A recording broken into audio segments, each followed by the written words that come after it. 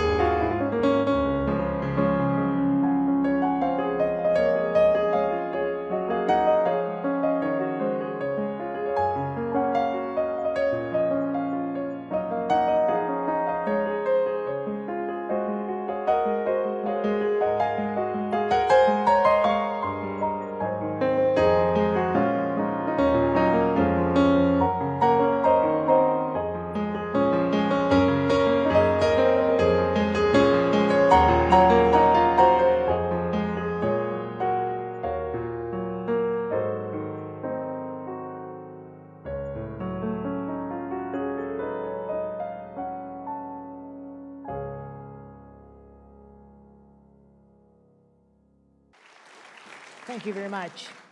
This next song I absolutely love. It's my favorite one from the album. It's called Carols and Minors. There's major keys and there's minor keys. Major, like a major chord, is that. A minor chord is, so it's like sadder. And there's a lot of Christmas carols that are in minor keys.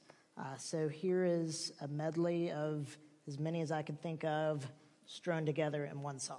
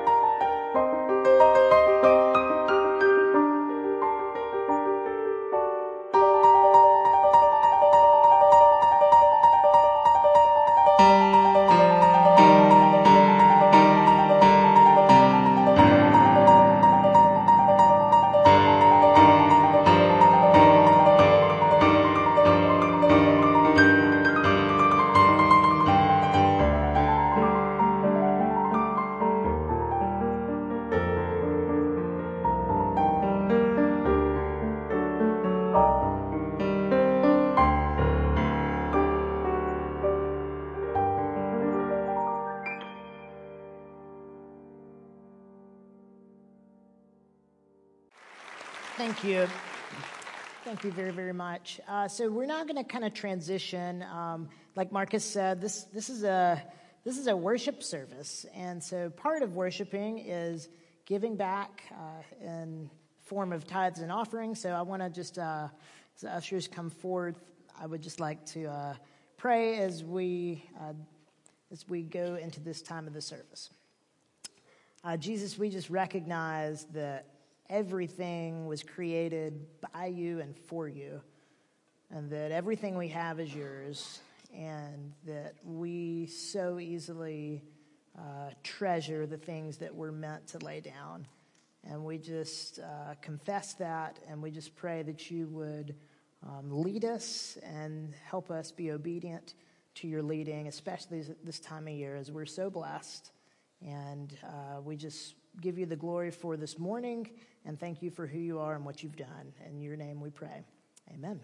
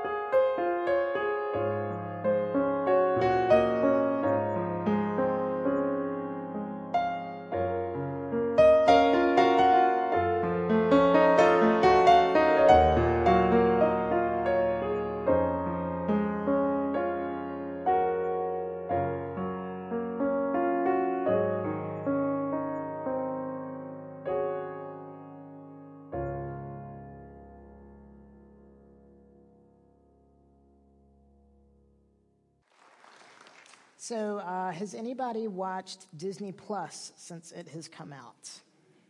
Anybody? A few people? Okay, good. I unfortunately had the flu 2 weeks ago, even though I got a flu shot. Didn't work. It's a hoax.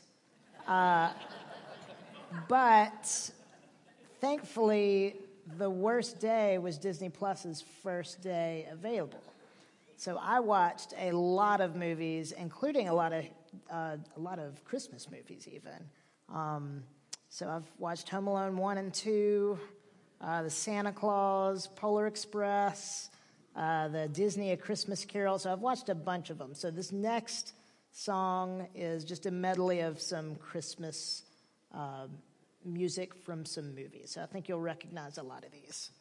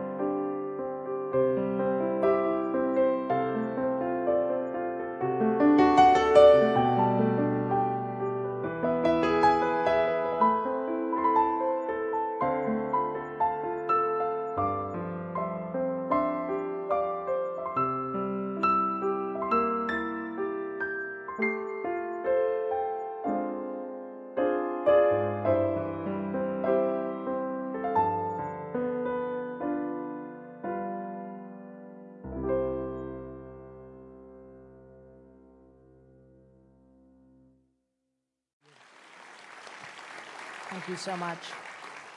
I have another Christmas concert 2 weeks from today in Birmingham, Alabama, and I'm going to be doing that song from there.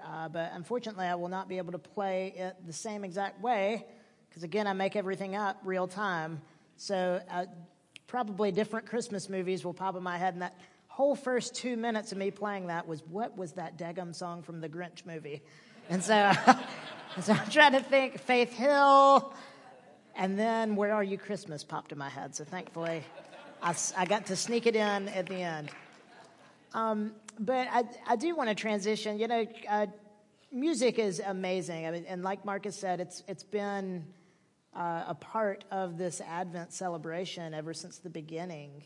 But music is a vehicle to something greater. It's something that's created, and it's a vehicle straight to the Creator. And that's the goal this morning. And so if you have your Bibles, I would like for you to turn to Luke 2, starting in verse 8. And this will be the text from my talk this morning. And this will be very familiar to most everybody here. All right, Luke 2, 8 through 14. And in the same region there were shepherds out in the field, keeping watch over their flock by night. And an angel of the Lord appeared to them, and the glory of the Lord shone around them, and they were filled with great fear. And the angel said to them, "Fear not, for behold, I bring you good news of great joy that will be for all the people. For unto you is born this day in the city of David a Savior, who is Christ the Lord. And this will be a sign for you. You will find a baby wrapped in swaddling clothes and lying in a manger." And suddenly there was with the angel a multitude of the heavenly host, praising God and saying, "Glory to God in the highest, and on earth peace among those with whom he is pleased." So, again, I'm just a pianist. I'm not a preacher, but I know I need some points, so I've got 3 points.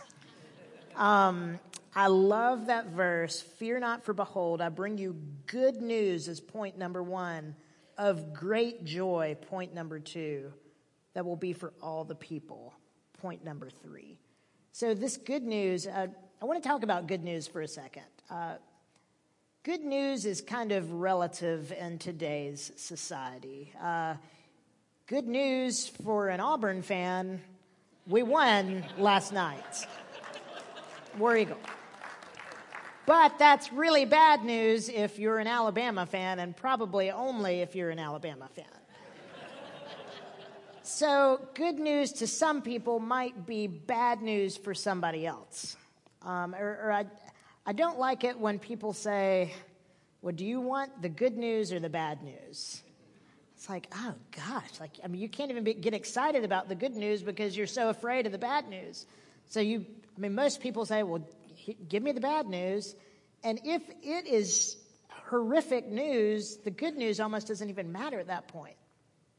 And so, for example, if a friend of mine says bad news and they text it to me and I'm like, "Oh my goodness, are you okay?" They haven't read it. It's like, do you need something? They're ignoring me. You've got bad news, and you're just cycling through how bad this news could be. You're looking up funeral rates. And then I lost my hat.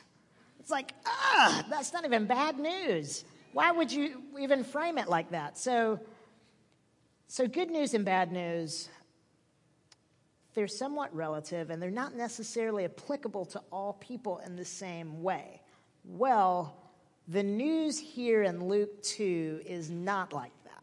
The news here in Luke 2, good news, I don't want it to get confused with good news, I found my hat. This is really, really good news. And in fact, it's the best possible news we could ever hope to hear. And it's been brought to us, and it's being proclaimed by an angel here, and we get to read about it today, which is really awesome. So this is really, really good news. Second point, great joy. So I love that the gospel. Let's just talk about the gospel for a second. In my teenage years, in my 20s, and really up to my first few years in my 30s, I kind of fell in the pitfall that the gospel is really for unsaved people. The unsaved people need to hear the gospel. While that's true, the gospel is simply we're sinners, totally hopeless and totally helpless, but our Creator God sent Jesus that we are celebrating this season to live a perfect life and die and give us credit for his perfection. And then we get to spend an eternity in heaven with him if we believe in him. And we deny ourselves and take up our cross daily and follow him.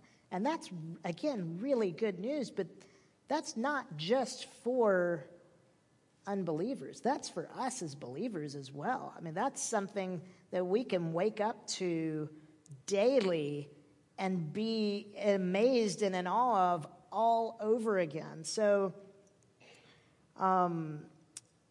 not only can this good news lead people to salvation, but it can also restore the joy of salvation. And that's what King David wrote about in Psalm 51.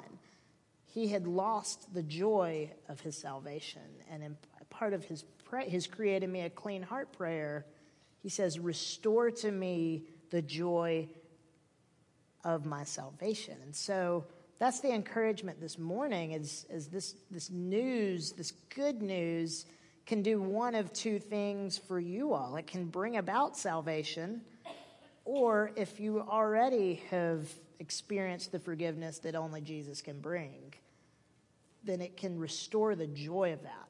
And so the third point is this is for all people. And that could not be stressed enough. Jesus it kind of was tearing down those barriers of Jews versus Gentiles, and so that's even true today. And so, kind of back to how I see life through the lens of a little person. If I'm going to pick up Scripture and look for anything that deals with somebody of short staturedness, so little people, dwarf, what other words you want to call them, us, then you'll find two examples in Scripture. The first of which is in Leviticus 21. And at the end of Exodus, the tabernacle had been built. This is where God at that time dwelt with his people. It was his house. And there's this list of people who can enter certain parts of it at certain times. But then there's also a list in Leviticus 21 who says these people cannot enter the tabernacle. And part of that list says, or a hunchback or a dwarf. And so if that's the only place in Scripture that I find somebody like me, that's gonna leave a really bad taste in my mouth for this God who made me this way. I can't even enter your house. That's so sad. That's so hopeless and helpless. But then Jesus comes. And then the New Testament, also in the book of Luke, in chapter 19, we hear about a man named Zacchaeus. And Jesus approaches him, calls him down out of the tree, and says, I'm coming to your house today to tell you about, hey, you know how you weren't allowed in my house? Well, that's over and done with because of me. And I have good news to share with you. And now you can come into my house. And what hope does that provide to not only people of short staturedness, but to all people? And it was amazing to see the transformation that Zacchaeus had and the way that he spent that moment on living his life to serve Jesus, because he had that hope and he had the joy of salvation instilled in him. So, but that's the gospel. none of us before Jesus were able to enter God's house. But because of Jesus, now we are. And that applies to all people. So that's really, really exciting, good news. And I just wanted to share one final thought on tying all of this together. Psalm 112, 6 and 7. This is just a beautiful picture of how this good news can sink in and be really a weapon for us daily. It says, "For the righteous will never be moved. He will be remembered forever. He is not afraid of bad news. His heart is firm, trusting in the Lord." So not only is this good news so good that it can bring about joy and that it's for all people, but this news is so good that relative to any bad news that there could ever be, it makes it nearly insignificant. So every single circumstance is really do you want the good news or the bad news?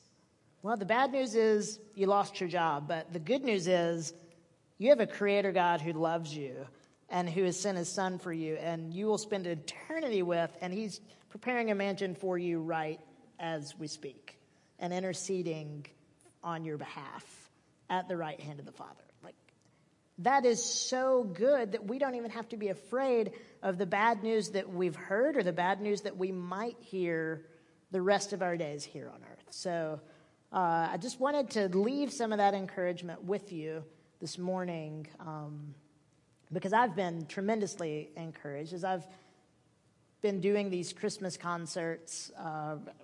I like speaking in between songs, but I kind of realized God has just given me a platform to really take this time to pour into people that I don't normally get to have these conversations with. Like in Birmingham, my boss is there and all my coworkers, and it's just kind of taboo in corporate America to talk about Jesus. But again, he's given me a platform to share that good news. So I hope you've been encouraged this morning. I am going to play one final song, and it's my favorite one to play. And then after that, Miguel's going to come up, and we're going to sing 3 carols together. I thought that would be a good way to end it. And then I will be out there in the back selling CDs, and I'd love to meet you. So thank you again for coming. This has been just a tremendous pleasure to be here in Louisiana.